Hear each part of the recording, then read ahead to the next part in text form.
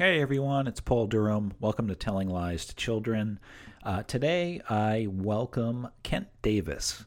Kent is the author of A Riddle in Ruby. It's a middle grade fantasy published by Green Willow Books. That's an imprint of HarperCollins. The second book in that trilogy is out on September 27th. So if you are listening today on the day of the podcast, it is out now. And that is called A Riddle in Ruby, The Changer's Key. And this was the first time I had a chance to actually talk with Kent, and it was one of those conversations that just flew by before we knew it. We'd been on the phone for almost an hour together. He is a former actor. He does all sorts of writing workshops. He's been doing writing workshops for years. I think he's been doing improv workshops, lives out in Montana. And just a fun guy, really interesting guy to listen to and chat with, and writes some pretty cool stuff too. So hang in there through the intro and pick it up with me and Kent Davis. Thanks for joining us. Shh. Are the kids gone? Good. It's time for Telling Lies to Children with me, your host Paul Durham. This is a first-of-its-kind podcast, one hosted by a children's author, that's me again, but intended for adults who live and breathe children's literature. That's you. Whether you're a librarian, a media specialist, a teacher, or a parent, we all work with children every day. But sometimes it's nice to talk like adults with adults who share our love of children's books and publishing. I'll be chatting with editors at the world's biggest publishing houses, literary agents, award-winning authors, booksellers, librarians, and even young readers. Join me and my guests as we give you a candid, behind-the-scenes look at children's publishing, the business of telling lies to children. But only the best kinds of lies, of course. Welcome, and I hope you enjoy the show.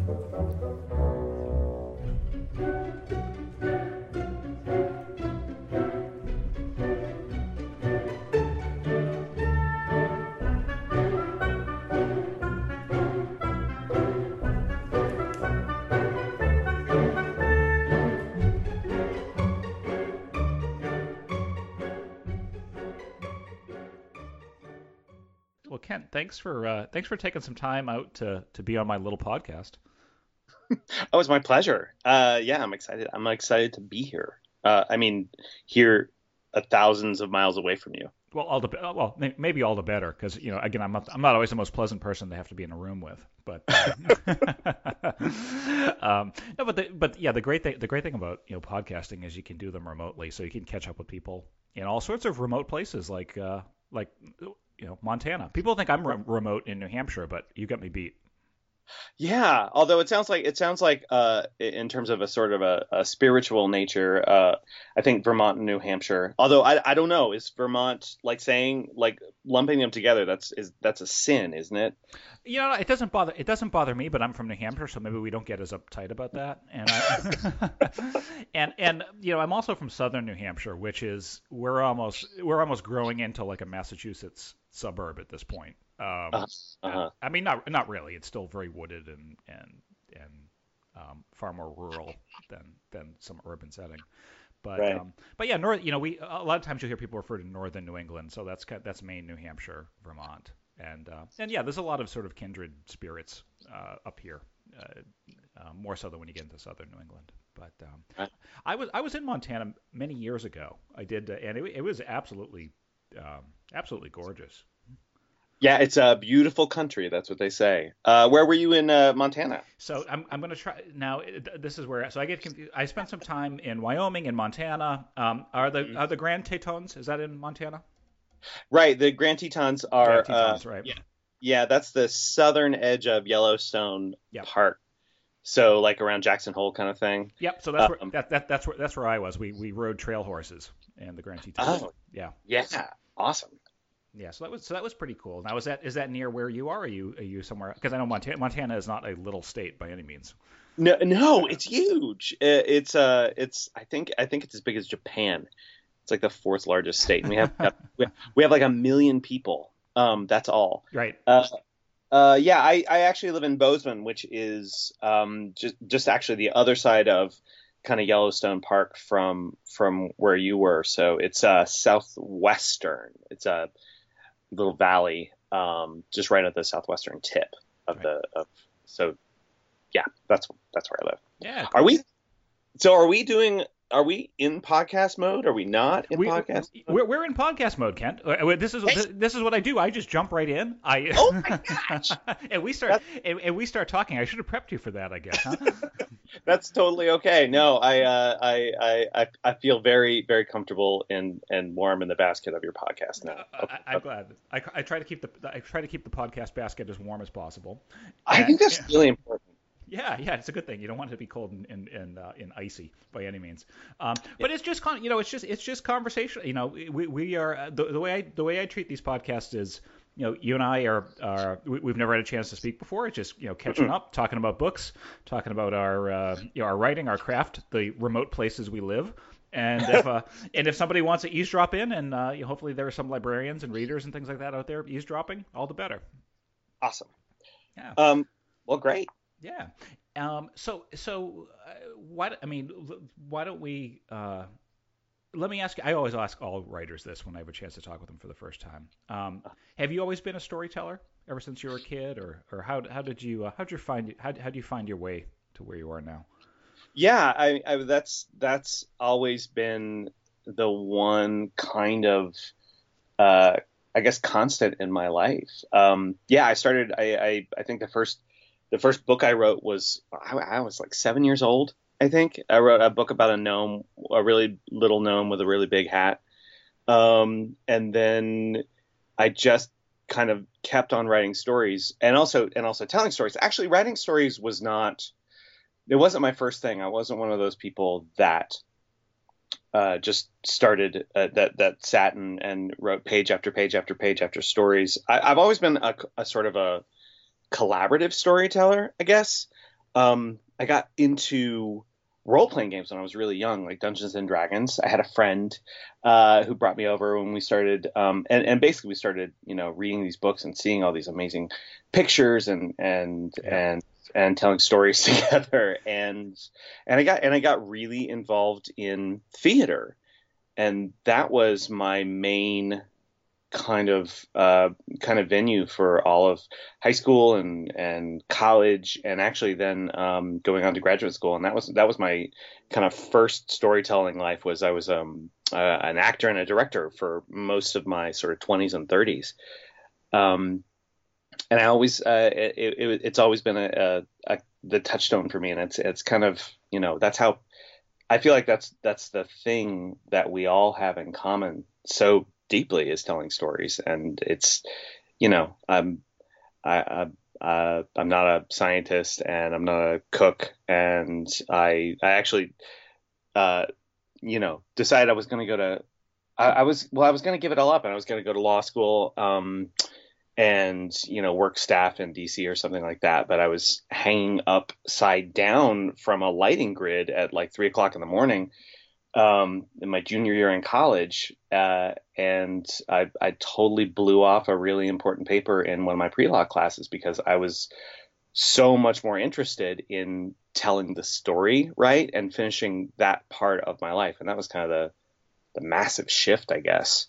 Well, good for you. You caught it early. I actually did go on to law school and practice law for many years. So I think you I think hanging from maybe I should have hung from a light when I was an undergrad. It's a clarifying experience, Yeah, certainly. Maybe it's just the upside down, though. could be. Yeah, that might all the blood rush to your head. Sure, Yeah. sure. So that's interesting. So you when you were from that first story about the big hatted gnome, um, Yeah. and then obviously going in and acting in theater. As far as how did you make that transition into actually, obviously you tell stories as an actor and as a director in a different form. How did you start to make that shift to actually writing it in prose? And were you always interested in fantasy? That sort of the role playing influence, was that always there with you as you got older and started to put your thoughts down on paper? Yeah, I've always been a huge fan of the kind of the speculative side fiction. That's I think my brother, my brother introduced me to the Lord of the Rings books, and and the Silmarillion, and basically all of that sort of fantasy nerd stuff when I was very young, and I just always have cottoned to it. I love the idea of stakes and risk, and also I've always just I think you can talk more about how people deal with one another with this kind of veil of kind of fantasy in between. You can talk about things that people get a little prickly talking about when you're just talking about them sort of bald faced. But yeah, I started writing, actually writing role playing games with a guy that I know in Bozeman, and where I that's kind of how I got involved in, I guess that it's an interesting thing to talk about. But yeah, I was working with a theater company here in Bozeman. I moved here from Los Angeles, I guess about 15 years ago, because I wanted to tell stories to the community. Because in LA, I mean, there's a lot of theater and there's a lot of television and film, obviously, but a lot of the theater that you're doing is for your colleagues or for agents and managers trying to get representation, right? And so people kind of go to shows as a kind of a currency, and I really wanted to live in a place where we were telling stories with, the person who was the waiter at the coffee shop, or the person who's a rancher, and having them all get together. And that was really fun for a while, but I wanted to tell bigger stories eventually than you could do in 2 hours, I think. And I think that that's kind of how I transitioned to writing my own stuff. And yeah, and I definitely want to talk about that. But one of the things in your bio that just cracked me up, and if we could if one of many things, but if we could, in talking about your time in L.A., Sure. You talk about some of your film and television credits. They include portraying an array of concerned friends, overbearing flunkies, and odd yet amusing next door neighbors, which which I think is great. Did you spend a lot of time going to auditions and sort of getting cast in those? I guess maybe somewhat less than supporting roles, or can you talk a little about that? Because I think it's really interesting. It's a world that obviously I'm not part of and never have been, but. Oh yeah, totally. That has always been kind of the niche that I've filled ever since I was actually pretty young. It's always been about I've always had I don't know, maybe it's a predilection, or it's just my essence or something, where I'm always the like the odd guy, not the odd guy in the corner, because that sounds creepy. Right.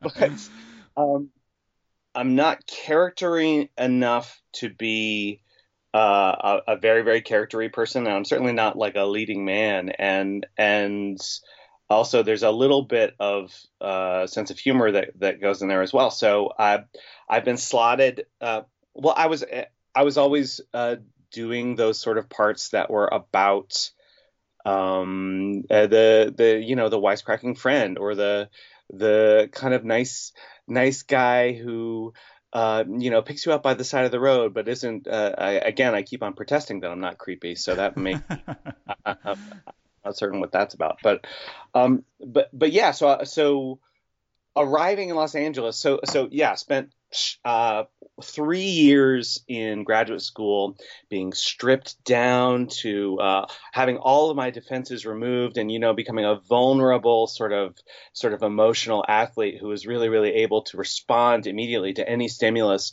and then thrown into this sort of city of sharks and terror, right? It's not a place for nice guys like you, Kent. Well, Right. yeah, thanks. But it actually, I love Los Angeles. I had a great time living there, Yeah. and it's full of amazing people. But I think that the thing that was really interesting to me to sort of realize, and I think that this is a word about, I don't know, American culture or something like that is that there's this kind of mythology of the of Marilyn Monroe at the at the soda fountain, right? Where you're there and you are discovered, and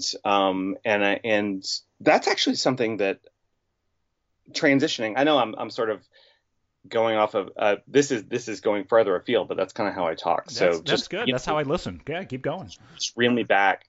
Um, I think that there was a thing that I got really familiar with while living in LA, which is this kind of idea of what is failure, because it's really our culture is all about success, right? Or not our culture. I don't know, American culture. Yeah.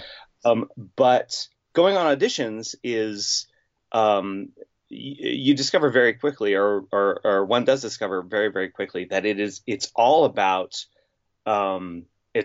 navigating this idea of what is failure, because I think I booked about 5% of the jobs that I went out on when I was there, which is actually pretty great inside of that venue. But it also means that 95% of the jobs you don't book.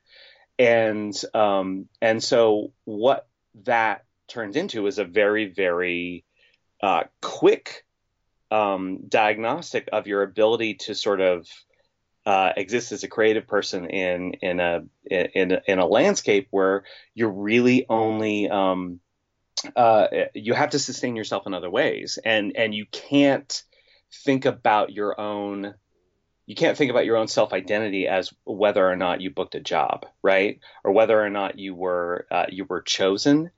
And I think that really affected me, because it pushed me more and more towards making my own work as well, and also trying to figure out, who I was creatively, as opposed to trying to get the cookie, Right. Right. Yeah.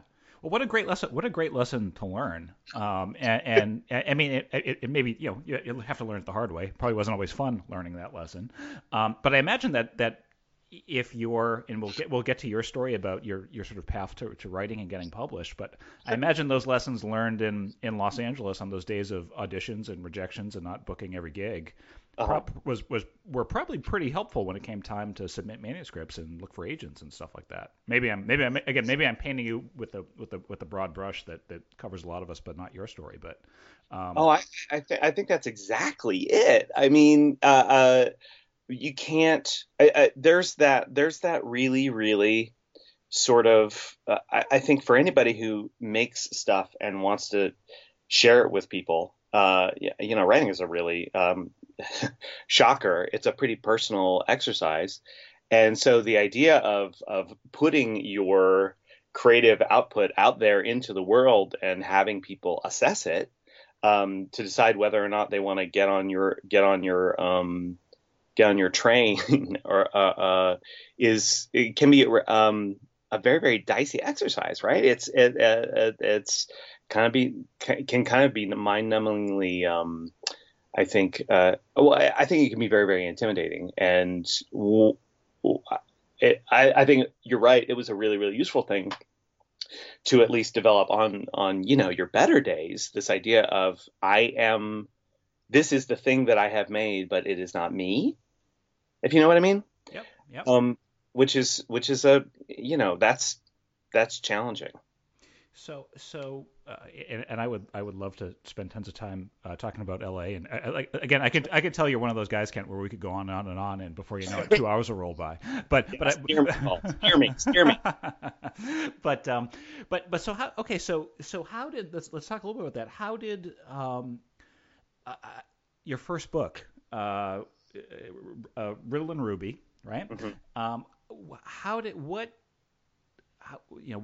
how did that come about? Where did you've moved to Montana at that point, right? You're Right. involved with the theater. Yeah. Was this a book that had been in you for a long time, and then you sat down and you were just sort of channeling something when you wrote it? Was it something was there something at that time in your life that prompted you to sort of make this move and sit down and write a novel? How did it start out? How did it work for you? Well, I'm a person that really gets excited by setting and also images. So I had this picture in my head for a really long time. I was walking around with it and I didn't know what it meant or where it was coming from, of this girl in a tricorn hat in a whiskey barrel with like articulated metal kind of steampunk legs. Okay. Right. Yeah, yeah, yeah. It's a standard image, you Right. know? Yeah, sure. See it every day out in New Hampshire. Right, exactly. And I was, and so I started. One of the things that I, I, I wrote a lot of plays before this, which were odd, and also being sort of interested in magic. I started thinking about like what is this image about? And I was talking to I teach at the university, and I was talking to my TA who was a mechanical engineer at the time, and I asked him just in conversation, as you do, okay, so what would in colonial America, what would be necessary for the Industrial Revolution to have happened? And he looked at me for a while, and he thought about things, and he started writing down on a piece of paper, and he said, "Well, control of temperature and hardness of metal." And I was like, "Oh, okay, that's interesting." And at the same time, I had this part of our game. We have a system which is kind of loosely based on alchemy, which is essentially high-powered chemistry, right? You're able to bend the laws of chemistry with your brain, and your own personal mojo. So you can, turn solids into liquids and liquids into gases, and so that kind of magic led me to this idea of a colonial America that was thrust forward by kind of arcane science, and that just got me totally jazzed. And I started thinking about the setting, and this girl kept on popping up. And I've always loved stories about, I love stories about pluck and gumption. And I also love American mythology. And I kind of wanted to write a story about that. And so the pieces kept on falling together until I had this girl who's a thief, because I'm not a fan of chosen one narratives. Mm-hmm. I mean, it's funny. My wife and I happened upon Luck Uglies kind of late in the game in terms of my writing Ruby, but I always thought that there was a little bit of it felt very, very familiar reading about Rye, because I feel like there's a lot of sort of similar pieces that kind of got put together in completely different ways, but also sort of fun ways. That heroine who is having female protagonists is just, I think, so great and so important in the fantasy adventure realm, because more so now I think we're finding them quite a bit more now, but they were pretty few and far between for a while there. So I think it's important, and I think like we're both doing, I think it's great to shine a light on young female protagonists in a different sort of way than they have traditionally been portrayed in literature. Yeah, absolutely. And I've always been I love I have loved Lyra Belacqua, from Philip Pullman's books. Yep. Has always been kind of a touchstone for me too. I just I love a girl or a boy. I mean, that's the other thing too, is that there are I feel like too, I don't want to be that guy that says, well, my girl is redefining the nature of the heroine, because there are a whole lot of men and women that have written heroines and heroes for kids literature, but at the same time, I love being in that place, and it just felt right to tell the story that it was a girl rather than a boy. But yeah, it just kept on growing, and my wife has also been a fan of books like this for years and years and years, and playing with those ideas of what is heroic action and what's brave, and how much do you sacrifice for your friends, and also how do you discover who you are? I think that those sort of ideas are so I feel like it's a little bit easier to access them if you're in mortal danger. Sure. Yep. I mean, I feel like there's a kind of a crucible there that allows you to kind of examine the questions of who's a good friend and who's not. If you're battling a monster, or if you're trying to save your parents from, being thrown into the chasm of some sort of evil something. Right. Yeah. And and I think I don't know about you. I love gray areas when you're exploring characters, especially in kids' books, and the idea of right and wrong and how that gets blurred sometimes, and how heroes don't always wear pure white hats. Sometimes their hats get a little dirty and gray, right? And the villains shouldn't always wear black hats. Every now and then, they do have their moments of humanity and things like that. And to me, that's what makes rich, interesting characters. For me, those are the type of characters that make great kids books, because it's not cut and dry or simple. It's kind of like life, which is pretty complicated and dirty at times.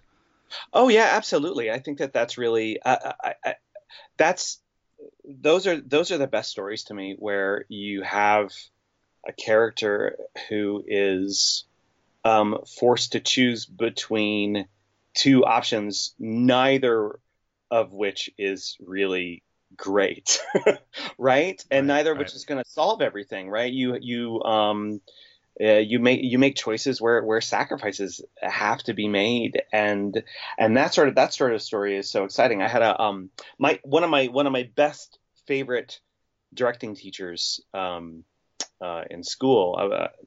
I was working with, and I was working on this role that was really challenging for me. I just could not figure it out, and it was a person I identified as the bad guy of the play, right? And this is not, I mean, this is not for a lot of people, this is not an insight, but it really was for me at the time. I said we were talking one day after rehearsal, and I was saying, I can't figure this out. I don't know what to hang this performance on. And he looked at me for a while, and he said, the thing is, Kent, you are playing this guy as the bad guy. He doesn't think of himself as the bad guy. He thinks of himself as the person who is pursuing goals that are very, very important to him. And he's trying to help everybody understand that what they need to do to make the world better is to go along on his train. And that's always been something that really stuck with me.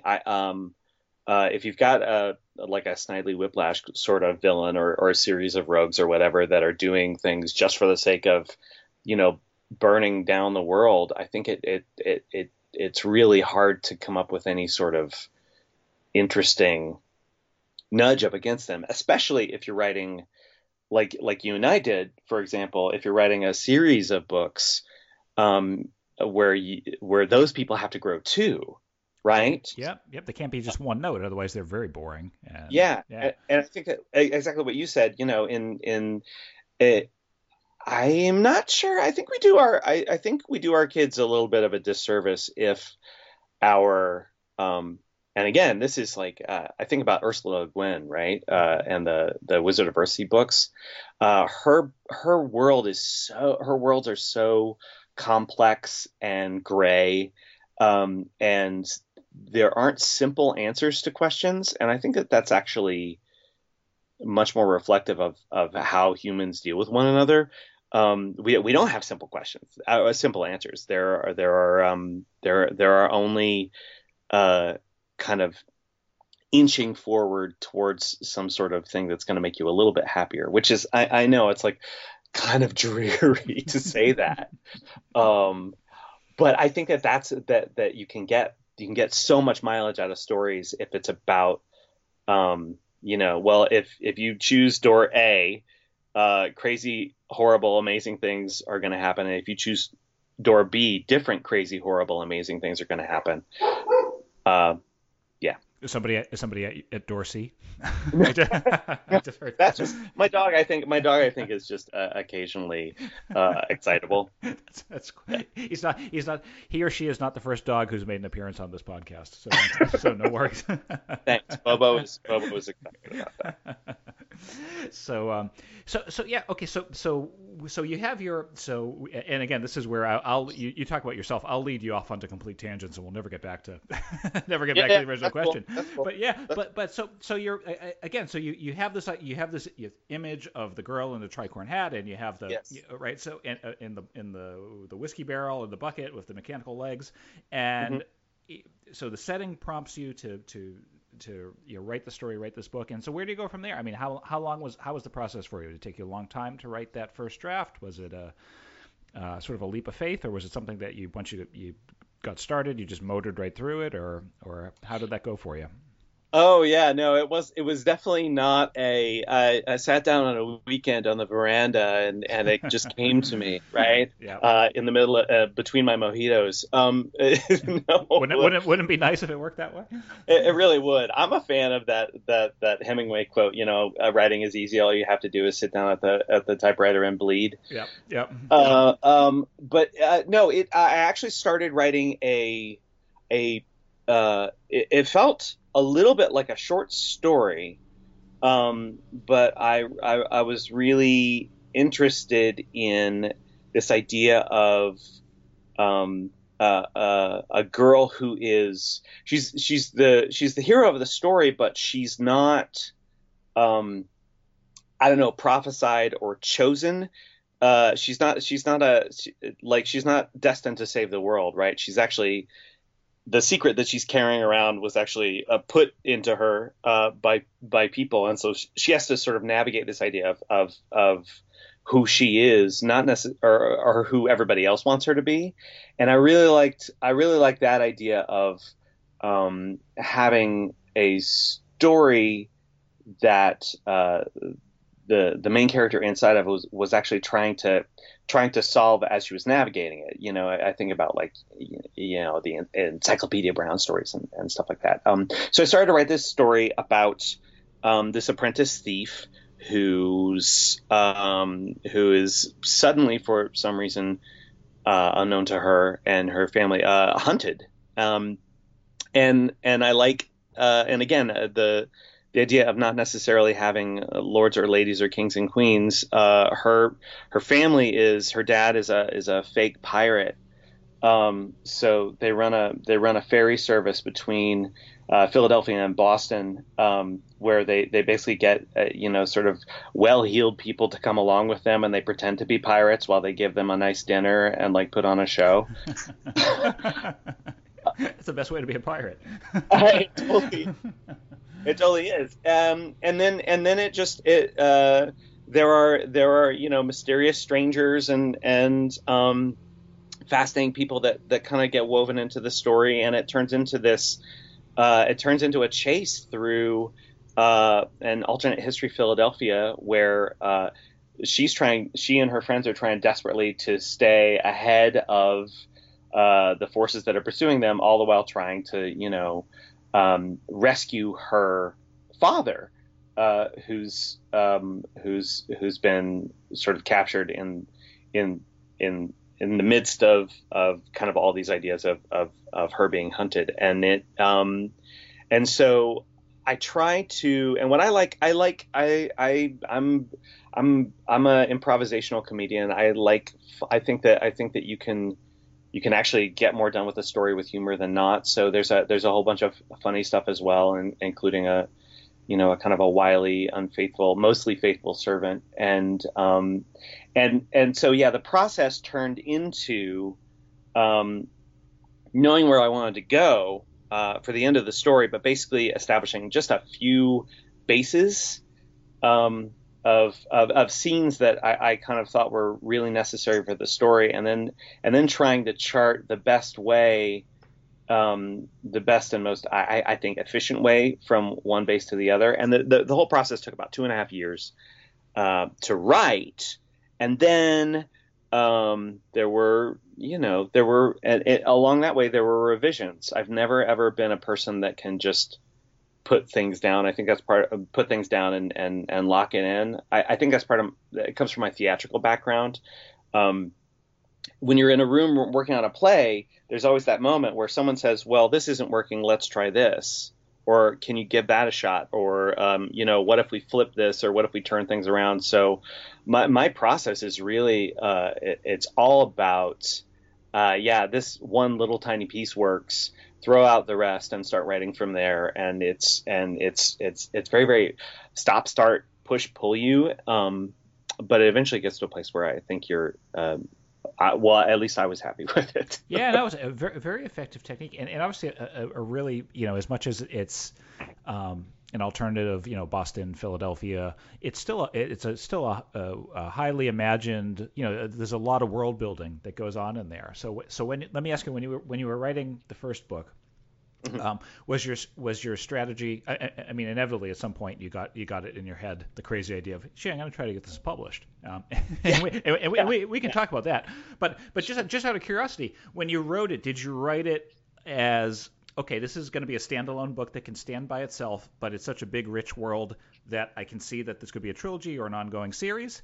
Or did you see it as a series from the outset? What was your mindset as you were working on that first book, those early drafts of that manuscript? Well, the first time, the first bit that I was, the first time I was writing it, I was like, this is a YA fantasy, because I started going to SCBWI workshops, right, and started learning the ways that people categorize the stories that I like to tell.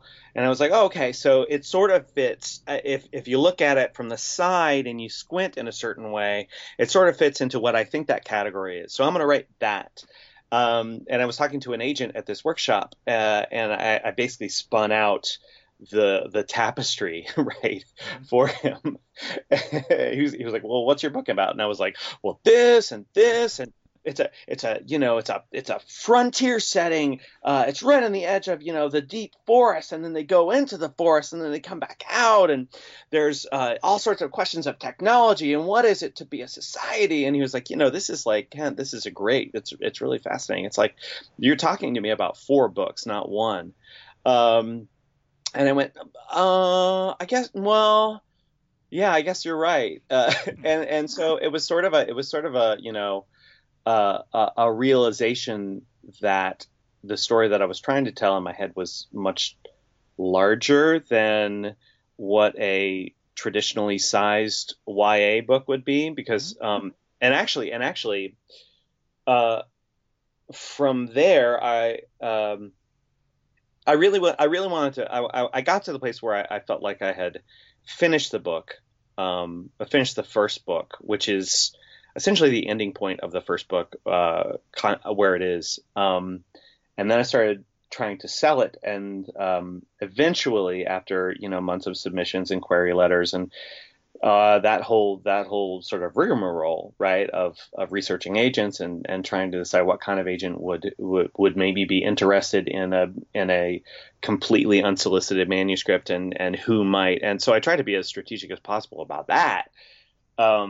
It turns out that there was a completely other connection that allowed me to find my agent, who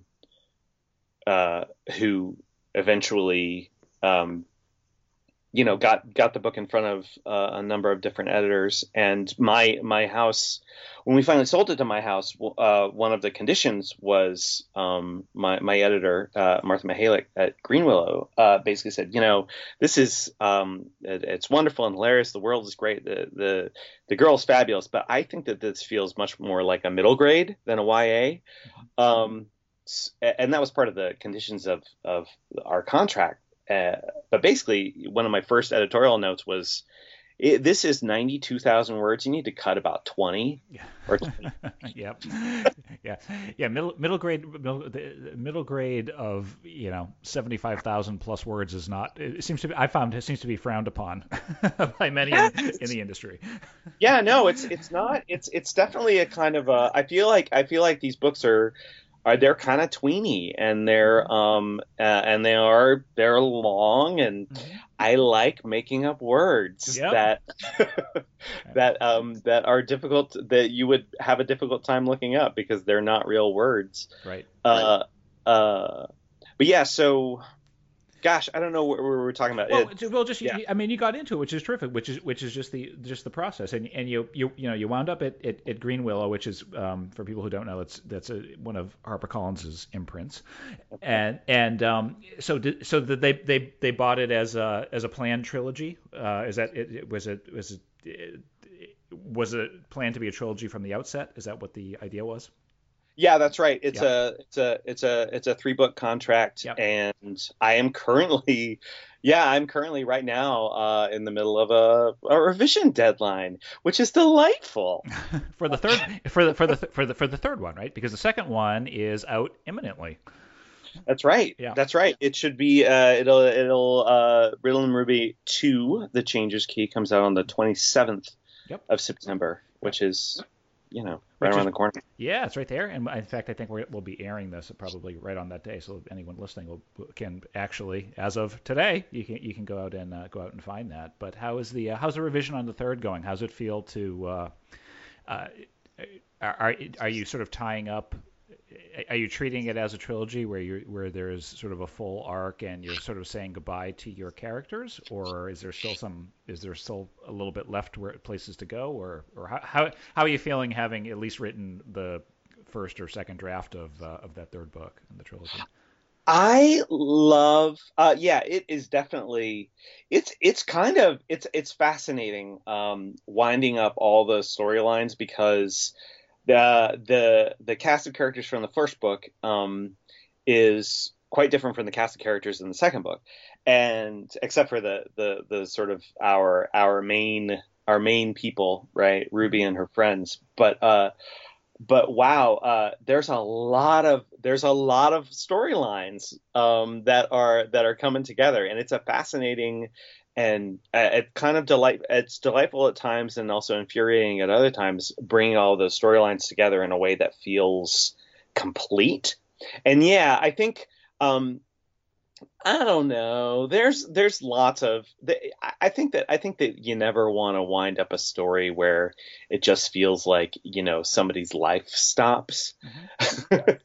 Yep. But yes, the idea is that that that this particular series, and also this story. It's not the story of the characters' lives, but the story of the story of the book, which is kind of about technology, and kind of about it's very much about chosen family, I think. And because again, growing up in the theater, that's something that I've always been really, really drawn to, is this idea of um, theaters.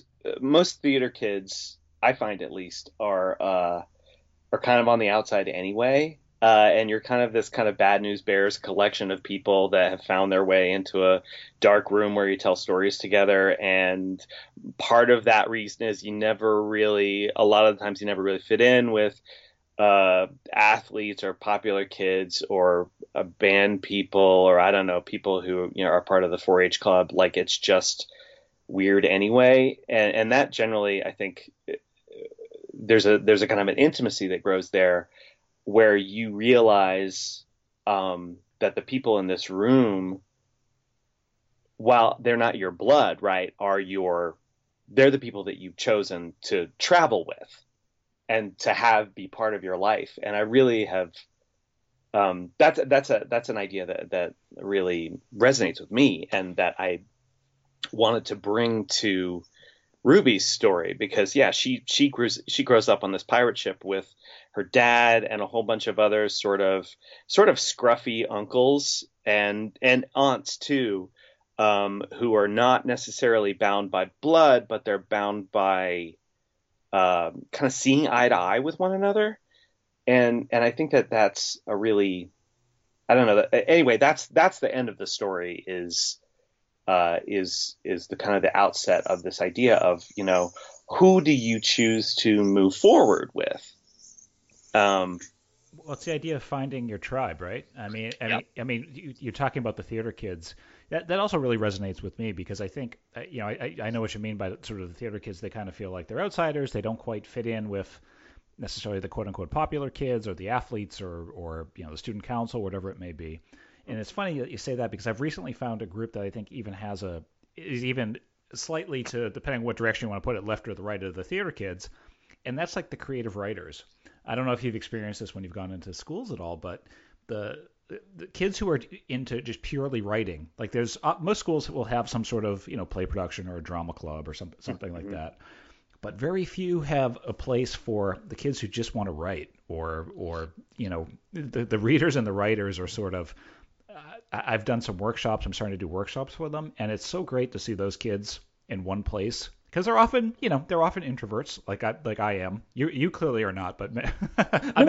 It's just that this is the funny thing is that yeah, I know seriously, but I am. That's the weird thing, right? Is I'm well, you put on a good act. I mean, that's some introverts can put on a great act when they can turn it on when they need to, and then they go home and they collapse and they're exhausted after. That's exactly what's going to happen. I've already prepared my nest with hot toddy for after the podcast. But I think, Paul, yeah, that I was at a book festival presenting to a group of a sort of teen writers group at a library, and we were doing world building together.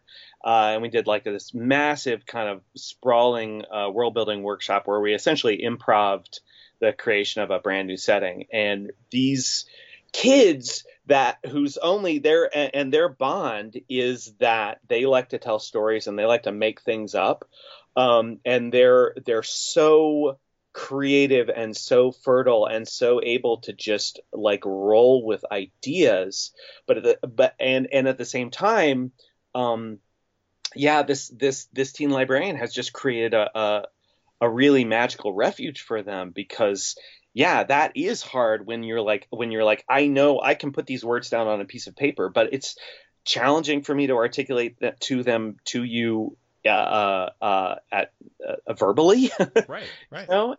And I think that having that place where that need to create and that need to sort of witness or channel those stories into a form that can be seen and read by others is it's wonderful when you can sort of witness it or be a part of it or encourage it. I really feel like that's totally, and that's something that I've realized too as time goes by. As I've realized going with the whole introversion thing, as I've realized more and more that I do get fueled by being by myself and not necessarily by I'm great with other people and I can throw on the yuck thing and crack some jokes and fall down and get a sombrero on my head if there's a potted plant, but whatever may be handy, right? Just throw it on. Yeah. But that costs and the way that one can recharge is through going to being by yourself and witnessing these places and entering into these universes that you make for yourself, and to connect a kid to that idea that what you're experiencing is not it's not wrong or weird. It's actually just a high expression of your creative faculties, and it's actually awesome. I think that's when you feel like you come home and you've done some good work, Yeah, I'm with you. It's really amazing. I mean, I was one of those people who, growing up as a kid, I always just thought I was a little strange, a little out there. I mean, I put on a good act. I wasn't like the complete kid that didn't have anybody to sit with. I mean, I had friends and stuff like that, but I was always just way more comfortable in my own skin, in my own place, and in my own imagination. And I didn't start to realize truly that there were other people like that until more along the lines of even after college, when I really just started, meeting other writers and realized that that it is okay, and we're just wired different. and it's not, Mhm. and it can, and we can be quirky and difficult to be around for our partners and spouses and things like that sometimes. But some of us are, people do amazing things who are, introverts can do some amazing stuff, and it really is terrific seeing, helping, like you said, encouraging kids and giving kids early on the opportunity to feel like they have found their group or their tribe, or and they tend to come out of their shells more. I found you put a bunch of those writer kids with common interests in one room together, and they come out of their shells because they're comfortable. They feel like they're among their kind, and they don't feel like the weirdos because they're not. Um, Yeah, no, they're totally not. And I yeah. think that's actually I feel really, really lucky. One of the things that I discovered early on in even in high school was improvisation. I used to do like speech and debate and stuff like that, and I used to compete in these things called improvisational. They call them duos. It's basically two people, and it's two high school kids, and you give them like three different suggestions, and they go off for 30 minutes, and you make up a thing that the two of you do together, and like encountering that exploded my head. Um, and so I got interested in improv, and studied it, and that's been kind of another one of the constants in my life. And I actually teach it to I use improv to teach to like businesses and people in the academy and stuff like that, as well as just as a creative outlet. But the idea of getting to one of the principles of improvisation, right, is the idea that your inner critic, right, your inner the voice that tells you you better think three or four times before you speak these words because they are weird and other people are not going to accept them, right? Or you better quash down that weird idea that you had because it's gonna get other people to think of you as different or odd, right? This is the stuff that we've been talking about. I think that any sort of behavior that allows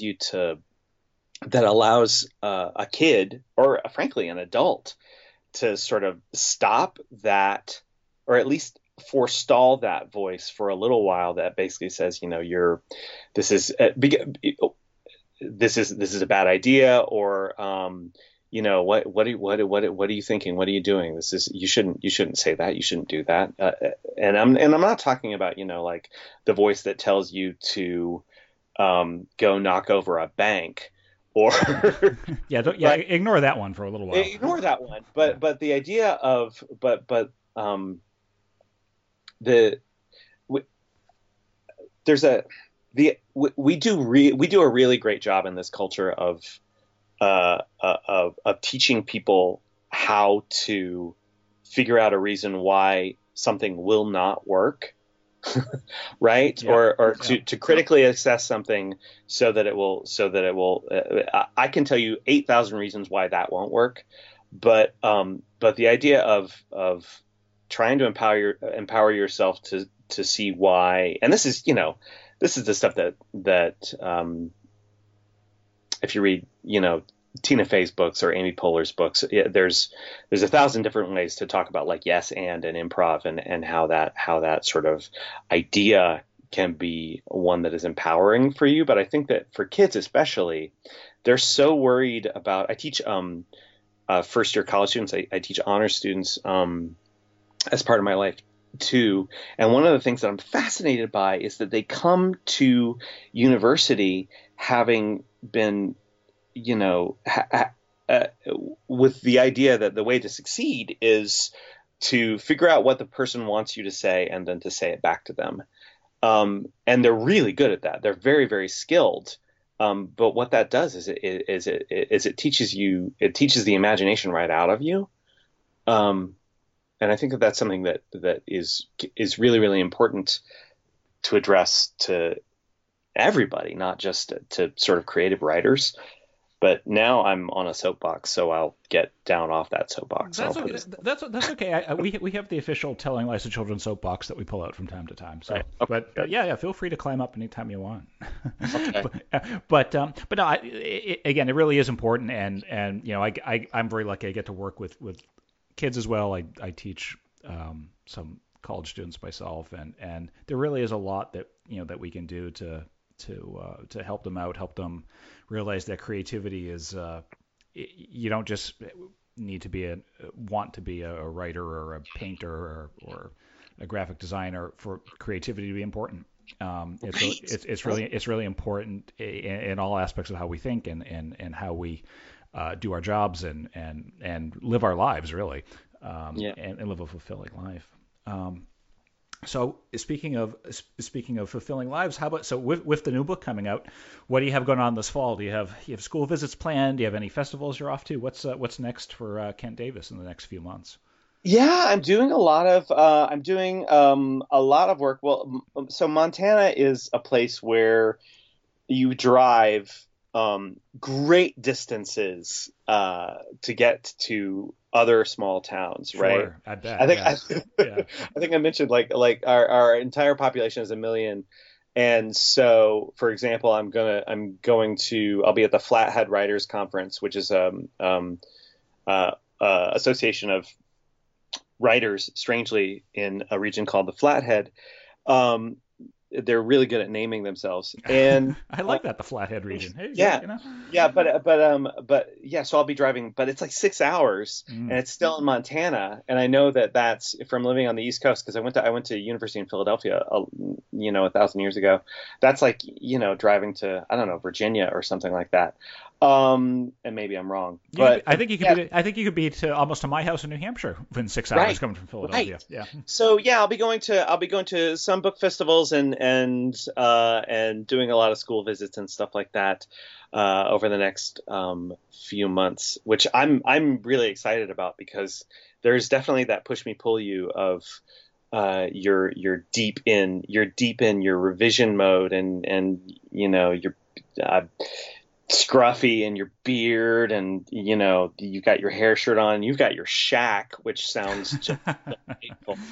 But yeah, I'll be at the Montana Book Festival in Missoula and doing some stuff in Billings and also hopefully some stuff a little bit later on in Washington and Oregon. And I'm mostly doing kind of closer to home regional stuff, but also planning some trips later on next year, hopefully farther afield. Yeah, yeah, that would be great. Well, and in Portland, especially in Oregon, that's a great spot for school visits and with the bookstores they have there. I've been there, so if you can get out there if you haven't been there Oh, for school nice. visits, I definitely recommend it. They're very supportive and comfortable with having authors come out. So definitely check that out. Where can so what are all the details? What's the website? What's the Twitter account? If teachers, if anyone wants to reach out to you, if your fans want to reach out to you, where can they find you, Kent? Where's the best place for them to go? Absolutely. Well, you can find me on my website at kentishdavis.com. So KENTISH Davis.com. And that's got all of I have a pretty comprehensive sort of school visits page. And I've actually been doing school visits for um, 15 years now, long before I was a writer, teaching improv and storytelling and acting and all sorts of creative stuff to kids. That's And terrific. Yeah, that's like great. that, there's this amazing program in Montana, right, where you travel around, and I have spent time in one room schoolhouses in places like McLeod, Montana, and like doing workshops for 8 kids, and that sort of stuff is just it. I love doing it. But yeah, so KentishDavis.com is my website, and you can also follow me on Twitter at Kentish Davis. And there's also a Kent Davis author Facebook page. I do have a Tumblr account, although that's not really probably the best way to get a hold of me is through the contact form on my website. But yeah, Twitter is also a great way. Yeah, great. And I'll put all those links on the podcast notes so people can find them. And I got to say, I really enjoyed talking with you. Believe it or not, we've been going almost an hour. And, oh my god! Yeah, so I could. I'm looking forward to picking up a copy of the second book myself, which is The Changer's Key, right? Is that the name? The Changer's Key. Yep. Changer's Key, and it's also a Riddle in Ruby 2 : The Changer Key. So right. I know how those colons work. We have to make sure we get our trilogy branding in. Exactly. And actually the paperback of Riddle and Ruby. If you want to get caught up and start on the first book, the paperback is out now. That's great. That's terrific for the the kids who may have been holding off. Now's the time to pick up that paperback. And like I said, Kent, it's been a ton of fun. I really enjoyed having a chat with you. Thanks for coming on. And maybe when the trilogy is concluded, we'll have to have you back on again. We'll do this again. Sounds perfect, Paul. Thanks so much. This has been great fun. All right, my pleasure, and best of luck with everything this fall. That's it for today's episode. Thanks for listening, everybody. As always, Telling Lies to Children was brought to you by, well, nobody. Just me and my guests. One of the nice things about being completely unknown in the vast world of podcasting is that you don't have to listen to me read 10 minutes worth of ads at the beginning and end of every episode. But I hope you'll check out my website, pauldurhambooks.com. There you can find out more about the Luck Ugly series, you can book a school visit, you can shop the newly opened Dead Fish Inn gift shop, or just reach out and say hello. I'd love to hear from you. You can also find links to all of my guests' websites and social media there. So until next time, I wish you happy reading, ugly luck, and I look forward to chatting with you again soon.